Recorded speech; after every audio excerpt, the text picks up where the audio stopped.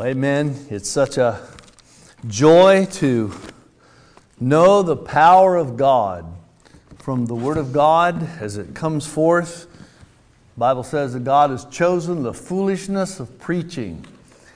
And that foolishness there is just simply referring to the way the world looks at it. But it's a powerful thing. And so may God have His way this evening. We greet you again in the name of our Lord Jesus Christ. We have a subject before us that I would like to consider. It's the subject of conviction. I would like to spend a little time tonight considering what a conviction is, what it means to be convicted, and what it means to live in conviction. We need that. I think the title that I would like to have for the message this evening is What the Church Needs Today. That sounds pretty good, doesn't it? But it's what we need individually. It's what we need in our homes. It's what we need to pass on to our children. It's what the church needs. It's what we need in the kingdom of God. If we want to have a close walk with God, if we want to have power over temptation, which we all face, if we want to live a holy and a sanctified, separate life in the midst of a wicked and perverse world around us, the people of God must have convictions that run deep in the Word of God, rooted and grounded in the Word of God. We must learn to live under conviction. I would like to consider what that means this evening. I would also like to consider how we get convictions and how we pass them on, because we want our children to have them. So let's begin with a word of prayer that God would have His way this evening. Father, we thank You for this opportunity. We rejoice that we can be here. Father, thank You for Your Word. Thank You for Your love. We pray, Father, that You would bring us to conviction. We ask that You would do that for us, Father, and give us the grace that we could pass it on to those that You have placed in our life. Father, we need guidance. We need the Holy Spirit. We need each other to speak into our lives and bring accountability. But we need the Spirit of God prompting us from within through convictions to keep us. Father, we think of the Scripture that speaks of those who are kept by the power of God through faith unto salvation, Father, ready to be revealed in the last day. We desire, Father, that You would make ready a people here for the Lord Jesus when He comes. We ask that You'd be with us this evening. In the name of Jesus Christ, we pray. Amen. I drew just a little diagram up here because I want to make a point. I just drew 3 characters up here, and I'm going to say that these 3 characters all want to serve the Lord, but they have a little different foundation. This fella has knowledge. He's been taught of God. He knows truth from the Scriptures. This fella here also has been taught knowledge. He understands the difference between right and wrong and what God's will is, but this fella also has rule. He knows that if he does that, he's going to get it if he gets caught. That's the way a rule operates, if you get caught. This fella has knowledge of God. He knows truth. He's been taught from the Word of God. But he also has a rule, or even if he doesn't have a rule, he has conviction. There's conviction in his heart, of right and wrong. And so I just want to ask, all 3 of these people are going to be tempted. Temptation just comes. That's just a guarantee. That's going to come to all of us. But these 3 fellas, when temptation comes, I just want to ask you, which of these 3 are going to be the most equipped to be faithful and resist temptation and be faithful to God? Which of these 3 would you say are the best equipped? This one over here that has convictions. He is. And this fellow, when temptation comes, I mean, the conviction in his heart, that's not attractive to him. His heart's going this way. And that's the desire that we have for us and for our children. I just drew that up there just to make a point of the value of conviction. I want to tell you tonight that the further down the road I get, and I'm starting to get quite a ways, I think back, back when I was 40 or 50, that's even back the road a ways now, but I remember back then whenever I'd have a birthday, I would tell people that I'm really not over the hill yet, but I am getting a pretty good view of the valley. And that's just the way it is when you get down the road a ways. You just start having seen many things, and I'm just going to say tonight that the farther down the road I get, after having, worked with different people, and after working with myself, and seeing how God has to work with me, and just talking to different youth and relationships, and walking with God, it's always a challenge to find the balance for rules and restrictions and where they're a blessing, church standards, and where there really is some church liberty, and what legalism really means, and what it means to be led by the Holy Spirit of God. How important is unity in the body? How do we submit ourselves one to another? The farther down the road I get, having dealt with all of these things in many different situations, the more I realize the importance of having conviction in our hearts. And the more I realize the power there is when we have conviction in our hearts. We are living in an age where church liberty is at an all-time high. I mean, just nothing touches the liberty that we have in Christ in the world of Christianity around us. We are living in an age when theology and books and access to knowledge and intelligence is almost unlimited. But individualism and independence is at an all-time high. And because of that, there is so much teaching, almost an onslaught of teaching in the world around us against restrictions and against boundaries for our life and standards in the churches and in our homes. It's all referred to as legalism. And because of this onslaught of teaching, it's actually taking its toll on scriptural obedience. The scriptural commandment to, submit, to be under authority, the commandment for obedience and unity in the body, and it's taking its toll on our churches, and it's taking its toll on our homes. It's taking its toll on us and on our children, and it's not coming out right, I just tell you, and it's not going to come out right until we can turn this zeal for the liberty that we have in Christ, turn that thing around and turn it into zeal for obedience to the commandments of God and making it conviction in our heart before a holy God. Until we can do that, it's not going to come out right.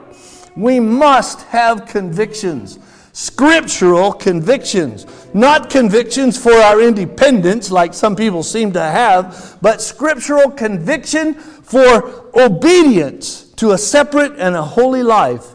And I just want us to know tonight that if we throw away the rules because of the theology and the teaching that's all around us, because of the liberty that we have in Christ, because of the books we've read, if we throw away the rules because of the church we came out of, because maybe it was not emphasized in a right way, if we throw away the rules and don't have conviction in our hearts, I'll just tell you tonight, you are a sitting duck for deception. Think of it. We are an accident waiting to happen, and our children become an accident waiting to happen, and they will happen, and they are happening right in our midst. I tell you, we don't want to raise a generation of accidents waiting to happen. Fathers, we must have conviction. We must teach them to our children. We must know how to pass them on. I remember when I got married, and again, that's back the road a ways, but I remember writing a poem to my parents. I can't remember the poem, but I remember one thing that was in it. I thanked them for the convictions that they had taught to me that I now boldly called my own. We need that. And all the accidents in our midst have not happened yet. There are more that are about to happen. The groundwork for them is being laid. And you can say why, and I'm going to tell you why, because there's a combination out there, but also among us, working its way right into our midst. There is a combination of not having the depth of conviction combined with a defiance against rules. That is a disastrous combination. When people think they're spiritual enough, they want to be led by the Spirit, we don't need rules, but they don't have convictions rooted and grounded in the Word of God. I'll tell you tonight, there is no one so spiritual that you can throw away restraint, you can throw away authority, you can throw away accountability without convictions and still walk with God and prosper in the kingdom of God. There is no one that can do that. There's no church that can do that. We must have convictions. Now I want to look at just the other side of that for just a moment. So then, if we keep the rules, you say, okay, let's keep the rules. And so we make the rules and we keep them. And we emphasize the rules. And we still don't have conviction. Really, all we have is the rule. If that's what we do, that doesn't come out right either. I tell you, I believe there is a time for some brotherhood agreements to set a direction. We need it for obedience, for submission one to another, for unity. But if we have the rules and don't have conviction in our heart and in our conscience, that doesn't come out right either. A conviction is so much more powerful than a rule. I want you to think about that. I want you to know tonight that my motive here has nothing to do with being against rules. My motive tonight is to not stop with a rule. We want to move into a deeper foundation where we have conviction in the Word of God. A rule can be a tool to lead us to conviction. It's kind of like a spanking. You know, the spanking for our child is not the desired end. If our child misbehaves and we give them a spanking, we haven't accomplished our desired end. It's just a tool to help lead us, get them to higher ground and a deeper understanding of where they need to be, I believe. We must have convictions and pass them on to our youth. I just noticed this. People who have convictions are not usually the ones who react to rules. That's interesting. You know who usually reacts to rules? The people that don't have convictions and the ones who want that liberty. It's just amazing. But we want convictions. And I don't want anyone here tonight to just automatically assume, any parents here, that your children have convictions. I don't want you to assume that. They might not have them. I want to challenge you this evening. They might just have head knowledge. They might just have a preference. They might just have a rule. But they might not have conviction. And a rule is not conviction. And that rule will not always carry you through. Certainly won't for many generations. We must have convictions. The goal of parenting and pastoring, I believe, is to lead other people to conviction. How do we do that? I tell you, it's by repetition, over and over, the way an athlete trains for the Olympics. It's just over and over until he gets conditioned. I mean, his whole body is geared for this thing. And it's line upon line, and it's precept upon precept. It's like Paul did for the Corinthians. Those Corinthians had a lot of challenges. You go through the book of Corinthians, I think I found about 15 or 16 major issues that Paul dealt with in them. And he just sat down with them. But I tell you tonight, Paul didn't just lead them to repentance and then he was done. He didn't just give them a spanking and then slap a rule on them. He led them to conviction. Have you ever read in 2 Corinthians chapter 7 about the repentance that Paul led those people to? He said, yea, what indignation. That's a powerful thing. Yea, what zeal. Yea, what revenge! Yea, what vehement desire! I tell you, that doesn't come out of a rule. That comes out of conviction. It's what Paul had for the Ephesians. Paul said, I've taught you from house to house, just teaching, from house to house 3 years, ceased not to warn them night and day with tears. I tell you, he didn't want to just say it once and give them a rule. It was a burden. He wanted that thing to go down deep. He wanted the roots to spread out in the Word of God so that this thing stuck in their heart and in their conscience. It's the burden Jesus had for His disciples. That's the way Jesus did with His disciples. He just, by teaching, by prayer, by example, He walked with them. He talked with them through the day. He used examples of things that came up in everyday life. He tried to build a relationship with them. He prayed for them. That's what Jesus said. I have prayed for you, Peter, because He wanted them to have convictions.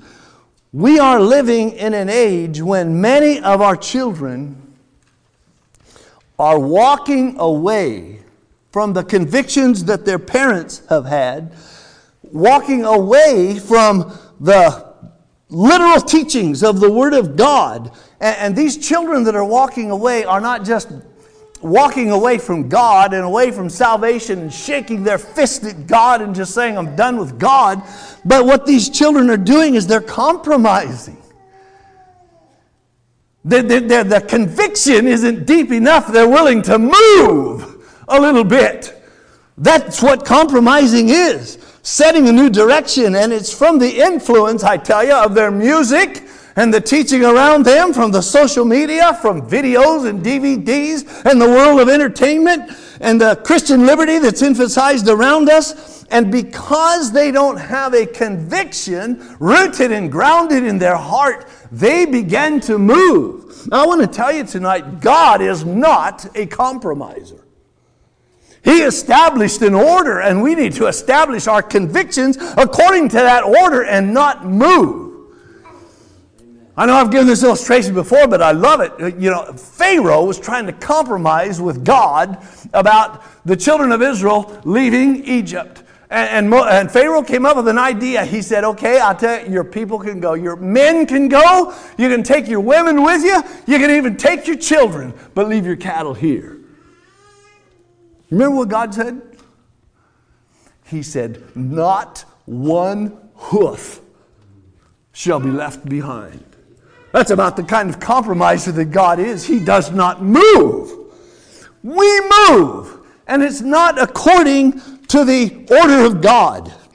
We are living also, and this is even more serious, in an age when many parents, in order to maintain a relationship with their children, instead of digging in their heels and taking a stand, they begin to justify their children and even following in the direction of their children. There are parents who literally do that. And I just tell you tonight, that is not conviction. When parents let their children set the direction for the home, when pastors can't turn things around in their church and they just decide to go with the flow, that is not conviction. That is compromise. And what it does is the youth set the direction for the church. And that's about as unscriptural as you can get.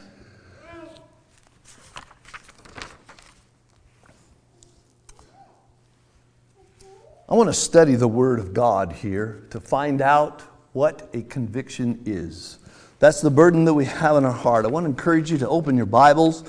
Let's open to John chapter 8.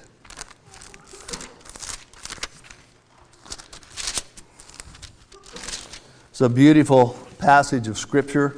It's as Jesus as He dealt with the woman taken in adultery. And it's Jesus as He dealt with the accusers, her accusers. I'd just like to read here through verse 12. The word conviction, as far as I know, does not appear in Scripture. The word convicted does one time. It's in this passage. And I want to take a look at it. Jesus went unto the Mount of Olives, And early in the morning he came again into the temple, and all the people came unto him, and he sat down and taught them. And the scribes and Pharisees brought unto him a woman taken in adultery, and when they had set her in the midst, they say unto him, Master, this woman was taken in adultery in the very act. Now Moses in the law commanded us that such should be stoned. But what sayest thou? This they said, tempting him, that they might have to accuse him. But Jesus stooped down and with his finger wrote on the ground as though he heard them not. So when they continued asking him, he lifted up himself and said unto them, He that is without sin among you, let him first cast a stone at her. And again he stooped down and wrote on the ground. I want you to notice here. And they which heard it, being convicted by their own conscience, went out one by one, beginning at the eldest, even unto the last. And Jesus was left alone, and the woman standing in the midst. When Jesus had lifted up himself, and saw none but the woman, he said unto her, Woman, where are those thine accusers? Hath no man condemned thee? She said, No man, Lord. And Jesus said unto her, Neither do I condemn thee. Go and sin no more. Then spake Jesus again unto them, saying, I am the light of the world. I think we'll stop reading there. I want you to look at verse 9. We get a little insight here on convictions. One thing that we can learn from verse 9 here about convictions is that convictions are connected to our conscience. You notice that? It says here, they which heard it being convicted by their own conscience. That's very, very significant. This is what makes convictions so powerful, is that they're connected to the conscience. So we need to understand the conscience to understand the power of convictions. The conscience of man is a very interesting subject. God put a conscience in every person here. He did. That's of God. That's God's way. I've marveled at that many, many times, and I'm sure we all know that. How many of us have felt the power of God in our conscience in a very powerful way? I mean, that thing was just turning, and it was a powerful thing. It wasn't any accusations coming from the outside. It was in your conscience. And your conscience is a very, very big thing. Your conscience is bigger than your brain. You can't just conjure up an idea and do an end run around your conscience by the power of the brain. You can't do it. The conscience will win. And it's interesting. We don't even know where the conscience is in the body. Doctors today, they can't even operate on a conscience. If they could, there'd be a lot of operations underway. But I tell you, the doctors don't know where to operate. It's not really in your brain or in your mind. It's more in your heart. But it's very, very big, and God put it there, your conscience. And we know that your conscience can be seared with a hot iron. It needs to be molded right. But God put that conscience in every person, and it is a way that God can speak to every person. It's amazing. Directly and personally, in a very powerful way. God has a strong grip on a life, let me tell you, when He moves in their conscience, because it is very, very big. There have been people who have just been smitten with guilt, with no outside accusations whatever, just because God spoke to them in their conscience. Really, confession. Isn't confession one of the most beautiful things in the kingdom of God? And think about it. That's what confession is. It's not somebody putting pressure from the outside. It's God stirring in their conscience. God is moving. It's them hearing from God. And that's what makes this thing so powerful, is because when it's God in the conscience, it creates a fear of God rather than a fear of man. Powerful difference. Just think about it, and nothing against the rule, but a rule creates a lot of fear of man if you get caught. But a conviction creates a fear of God. When God moves in a conscience, there are people who have turned themselves in. Literally, even people who aren't even that much of a professing Christian because they couldn't get around God in their conscience. There are people who have committed suicide because they didn't know what to do with God in their conscience. It just ate them up. When we lived in Oregon years ago, there was a lady who lived in a town nearby, and she had lived there for 20 years. And there had been a crime committed 20 years earlier. And there was one female that was never captured in this, I forget what it was, a robbery or something, and they never could catch her. And it was this lady that lived in the town. And she was on the 10 most wanted list of the FBI. And this lady decided she didn't like that kind of life. She was going to clean it up. And so she changed her name. She moved into this area. She met a fine young man. She got married. She had good children. She was active in community and all the different activities that they have there. But she didn't know what to do with her conscience. Nobody knew until one day she just turned herself in. Her husband couldn't believe it. Her children couldn't believe it. Her neighbors couldn't believe it. She just came and she said, I changed my name. I'm the one on the 10 most wanted list. I'm the one you couldn't find. Just do with me what you will, but let me be free of my conscience. Amen. This is the power of God. And God wants this power in each one of our lives, and He gets there through conviction. And I know that our conscience can be seared with a hot iron, and sometimes it seems like men learn to live with it. But when God is in your conscience, I tell you, that is what conviction is. That's what it is. That's what we need. God in our conscience. That's what this fellow over here has. I mean, these don't have it. This fellow has some knowledge. This fellow has a rule, but this fellow has God in his conscience. And I tell you, when temptation comes down to this little fella, he can't do that. I mean, he'll die before he does that. He knows he can't handle that. I mean, his heart's going this way because God is in his conscience. That is what we need. That's why a conviction is so much more powerful than a rule. I want to tell you tonight, you can do, and your children can do, an end run around a commandment. We've seen it. People do it all the time. But you can't do an end run around God in your conscience. You can't do it. Your children can't do it. You can sneak your way around a standard, and then you can go to the party afterwards and you can have a great time. But you can't sneak your way around God and go to a party afterwards. You're going to have to go home. You're going to have to leave the party, and no one there may even know the reason why that you are smitten. But you can't stay because God is in your conscience. That's why Peter went out and wept bitterly, because he was smitten by God in his conscience.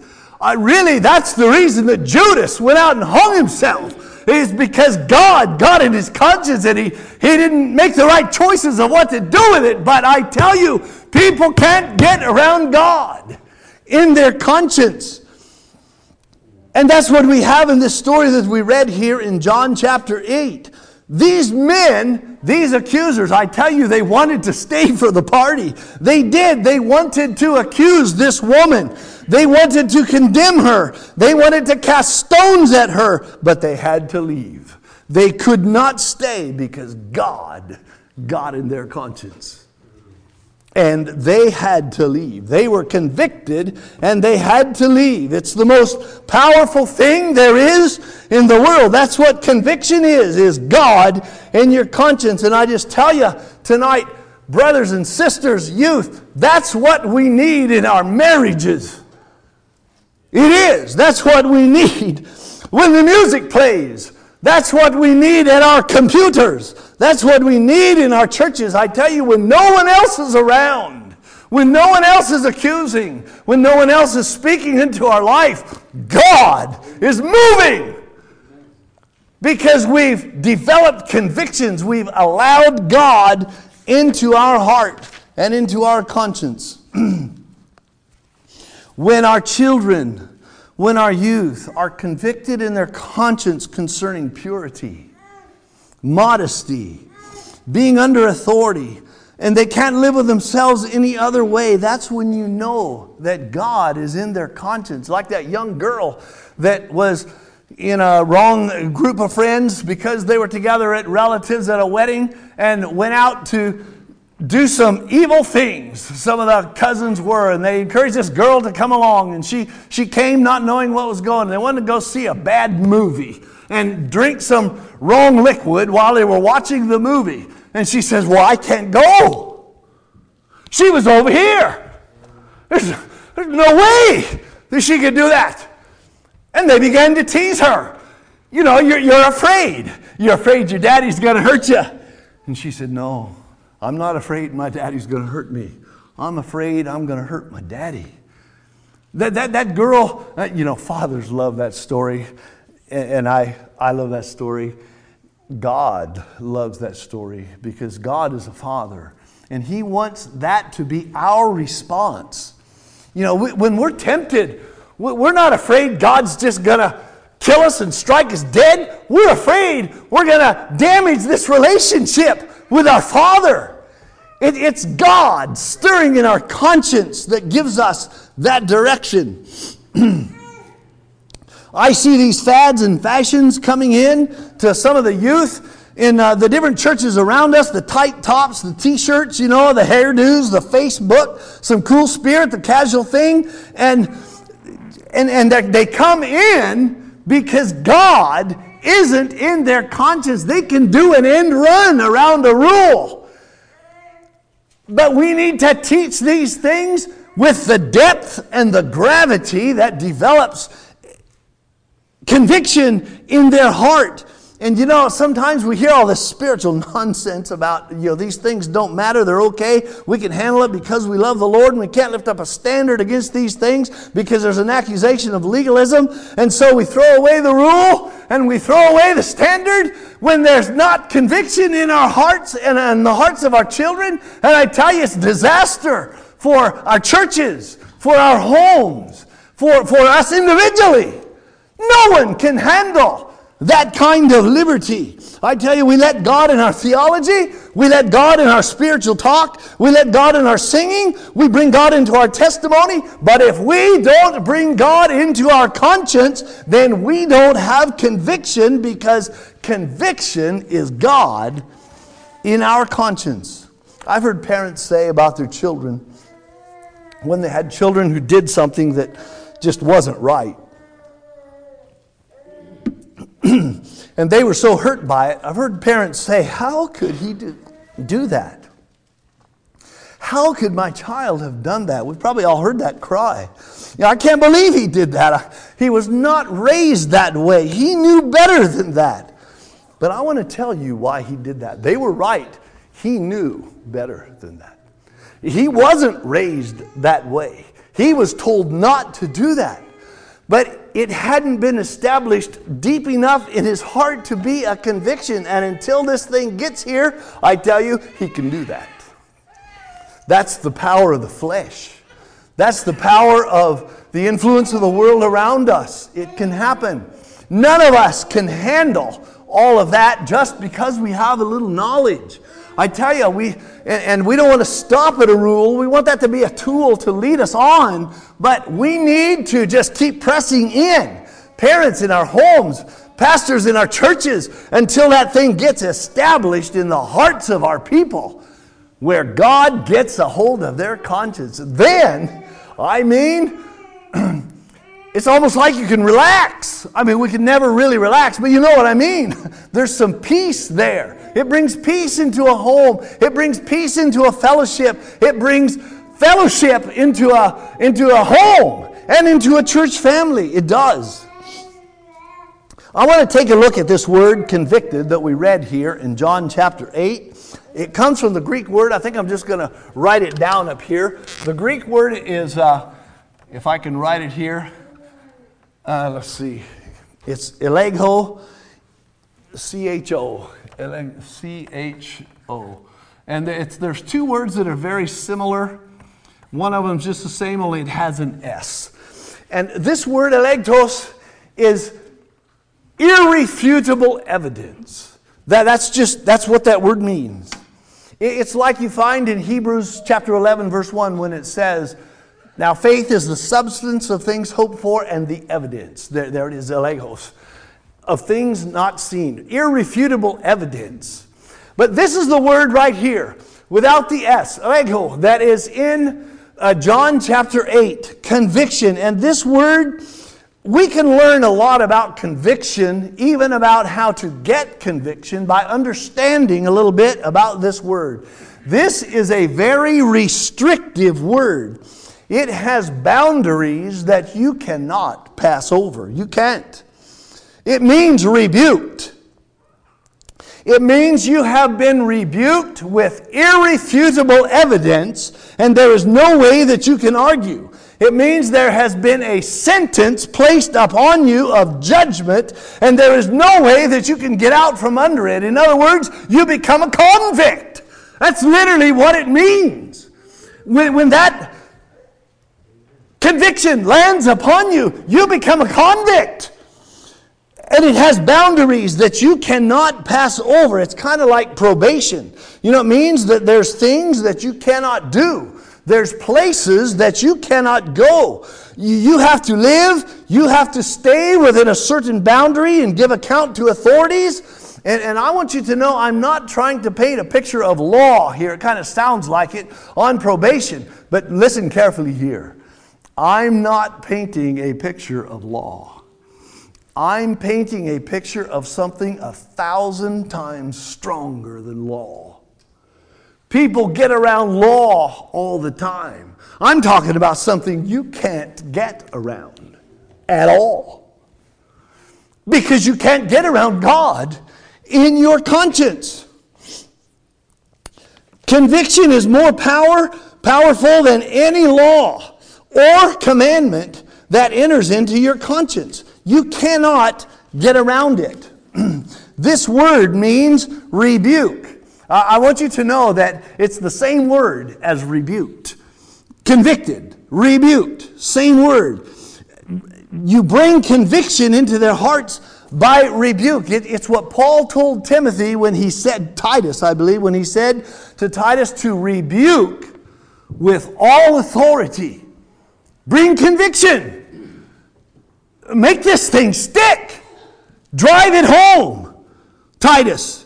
It's the same word as in Hebrews 12 where it says, my son, despise not thou the chastening of the Lord, nor faint when thou art rebuked of him. Turned into a convict by the irrefutable evidence of God presenting His Word and establishing it rooted and grounded deep in your heart. Revelation chapter 3:19 says, as many as I love, this is Jesus speaking, I rebuke. It's the same word, it's conviction. When God loves someone, He brings conviction into their heart. I rebuke and chasten. God wants us to have it. When God rebukes you, I tell you, brothers and sisters and youth, when God rebukes you, He's trying to bring you to conviction. It's the same word. There's another word that's the same word, and it means convinced. There's no question left in your mind. You know that God is right. It's the same word. You are thoroughly convinced. You believe it is truth. It's the word that is used when I think it says an unbeliever comes into your midst and he watches, and it says he is convinced of all. There's no more question in his mind. He knows that God is here. It's the same word when we're instructed to be able to convince the gainsayers. Just to have more evidence than they can argue with. It's the same word. These four words are the same. Reproved, rebuked, convinced, and convicted. That's God's heart for us. That's so much stronger than just a commandment. Think about it.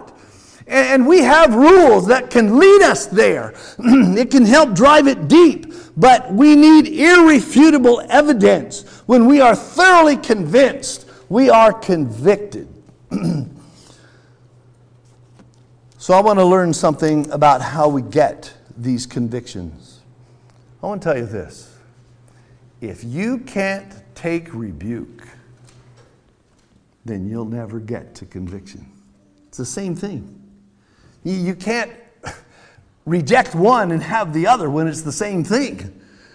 If you can't take rebuke, think of it. This is how conviction comes. Listen close when rebuke comes. Be convinced of truth. Remember that Jesus said, those that I love, I rebuke and chasten. Accept the chastening. Let it drive us to conviction. That's how we get there. That's how we bring God into our conscience. There's a couple of examples that I would like to turn here of people that I just believe had conviction. Genesis 39, if you want to turn there, it's a story about Joseph when he was tempted with Potiphar's wife. I think it's 39 verse 9. And this woman was trying to seduce Joseph. And I just want to remind you, Joseph didn't have a rule slapped on him, that he couldn't do this. Joseph didn't have people watching him through the windows. He had God in his conscience. Listen to this. Joseph said to that woman, he said, there is none greater in this house than I.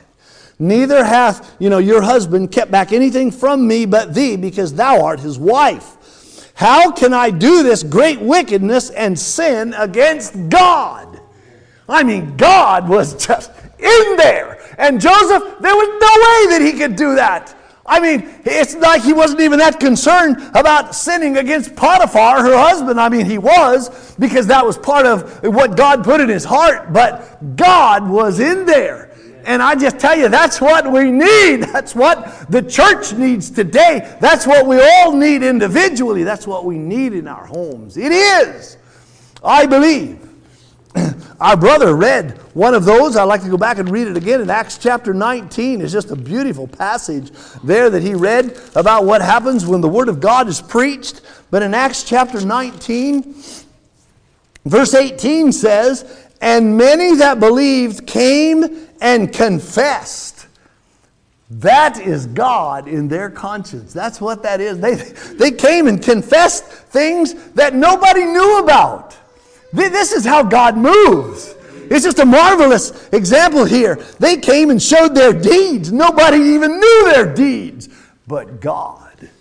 And He was in their conscience. And here it comes. It just comes out. Many of them also, which used curious arts, brought their books together and burned them before all men. And I just think it's so interesting that it gives the price of those books. I mean, why did they throw that in here? It says, and they counted the price of them and found it 50,000 pieces of silver. Does anybody know what that's worth? Does anybody have a note in your Bible that I kind of forget, it's millions. I think it's $8 million. 5 or 8 million. It's so much money. I think that's why it's written in here. I mean, when God got in their conscience, all that value didn't even mean anything. Where are we with giving God liberty to just come into our conscience and clean house so that we can't even live unless He does that? There are people who are afraid to let Him in. I tell you, brothers and sisters and youth, this is beautiful.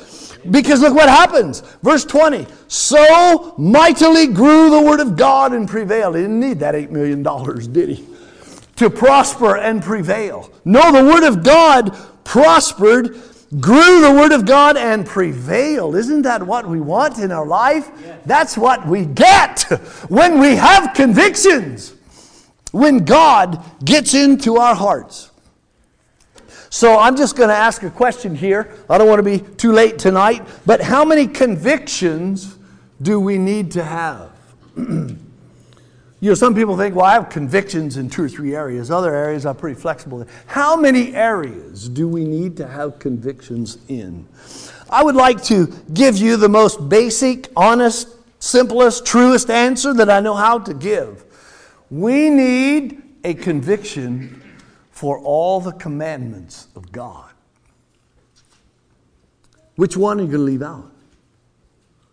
Which one are you going to just turn into a preference? Which one are you just going to give liberty to your children? They can just take their pick. Take it or leave it.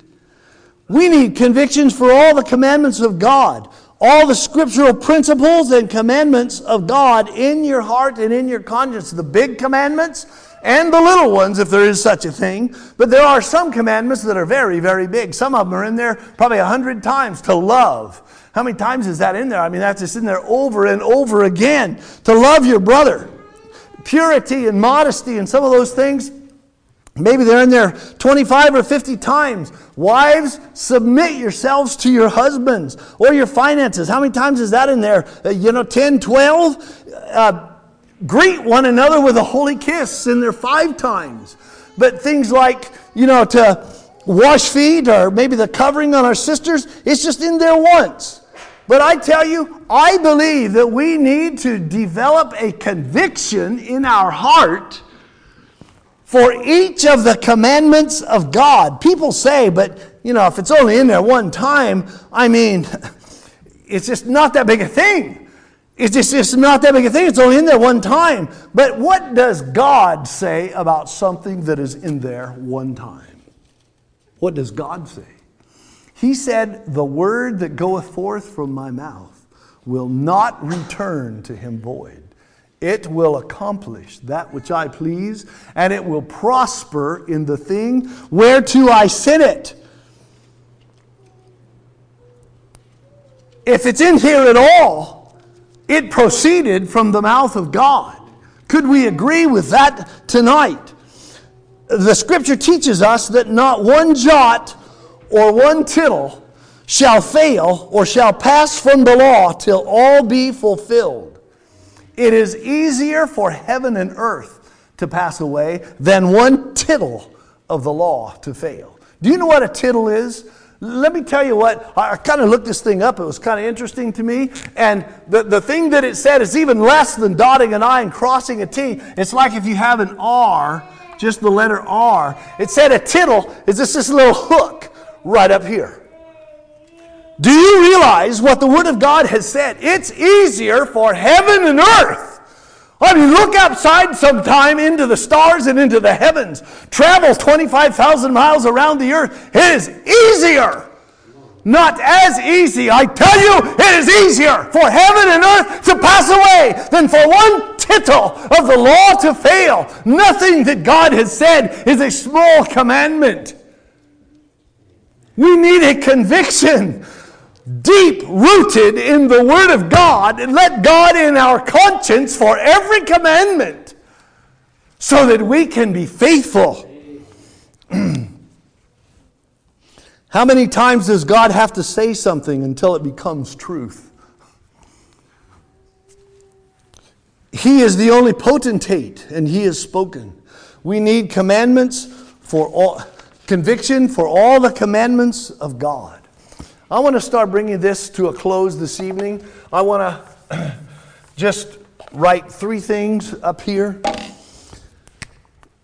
This has been a description of different generations. The first one is conviction. There are fathers who have had conviction. There are generations that have been put in the category of compromise, and there are generations that have been put in the category of confusion. Conviction, compromise, and confusion. This is a description of 3 generations that follow each other that have repeated itself many times over and over in the Scriptures. It's a very sad picture, but it's a very, very accurate one. Conviction is like the disciples of Christ. It's like the early church. It's like revival. There's a tremendous sensitivity to the Holy Spirit of God. It's when God is in the conscience. There's tremendous discernment against evil. It's like the Bereans who were in the Word and on their knees. It's like, the martyrs. These people were convicted. But I tell you that the challenging thing here is these people that had conviction, they had children. And many times this conviction that was in their heart was not passed on to their children. And these people, these martyrs, they left the land of persecution. They came to America. They wanted to have a better life for their children. And instead of passing on to their convictions, they had children. This happened many, many times. And in compromise, this is the class of people that they do love the Lord dearly, but they have a much broader scope of what is acceptable in the kingdom of God. In music, in money, in appearance, in entertainment, in lifestyle, there's kind of an at-ease in Zion type attitude. This generation can be very high on Christian liberty. They have some good doctrine, but they have lots of liberty and a big scope for application. And I want to tell you what's very challenging about these people who are coasting some on their parents' conviction, but they have opened the door to a much broader scope of acceptance. Those people have children. And it's been said, and it's been accurately said many times, what parents allow in moderation, children allow in excess.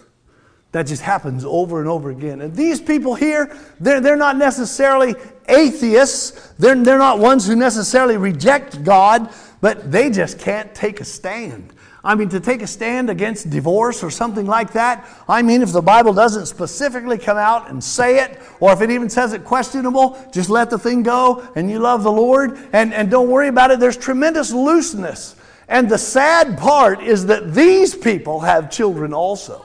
And so it goes. And what was conviction up here in grandfather, down here is just feeding the camp of the enemy.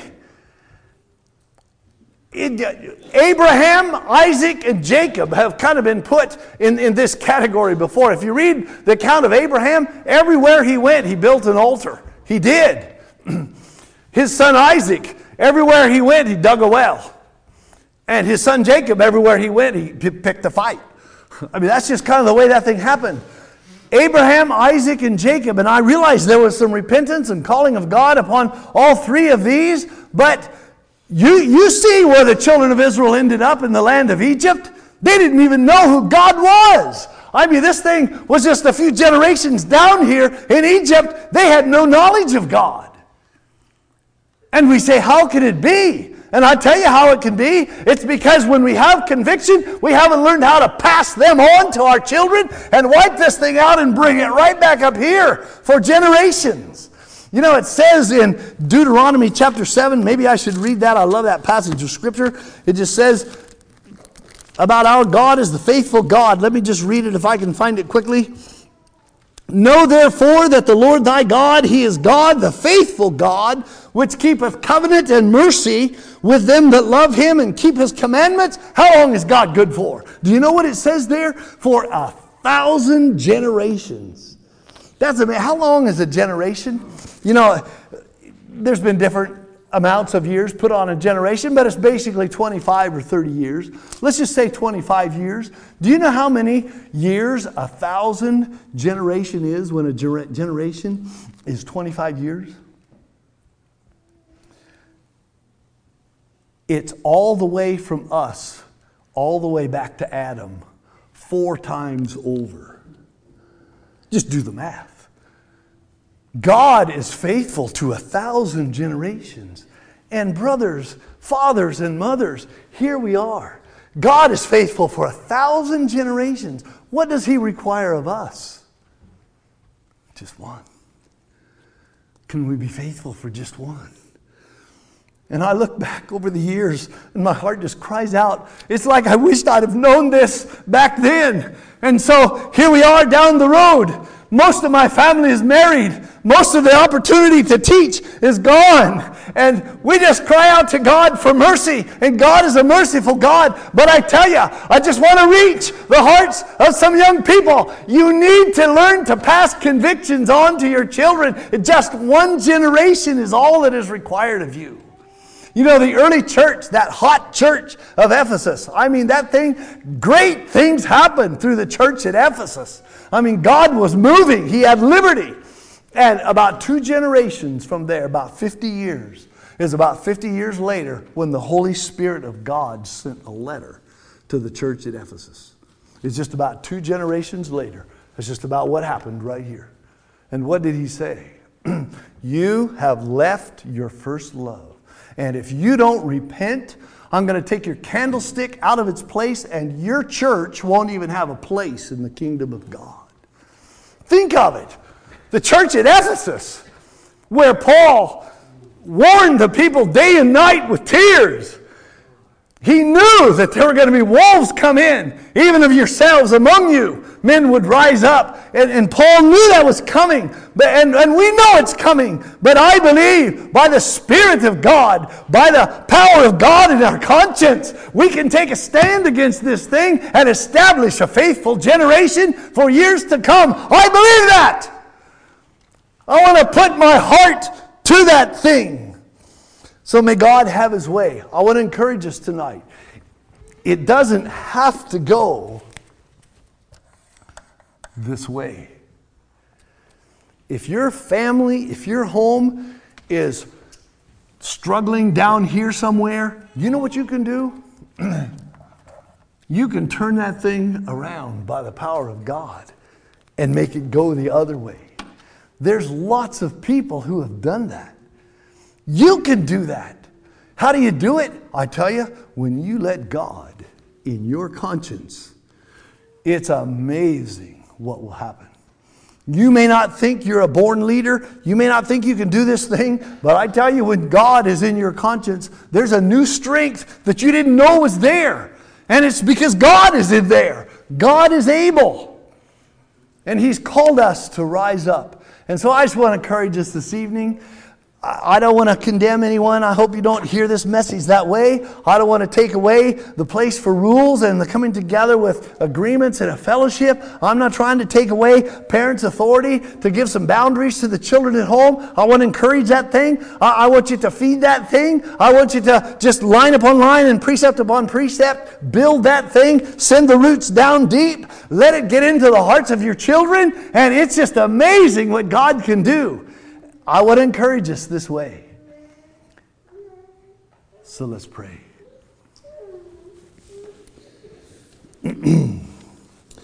Thank you, Father, that you have given man a conscience. Marvelous tool. May we not overlook it. May we not disregard it. But may we use it to open the door of our conscience to the Lord God by teaching, by prayer, by line upon line and precept upon precept, by reading your word, by meditating on your word. When we rise up, when we lie down, when we walk by the way, to get this thing established in our hearts, Father, so that you have liberty to move.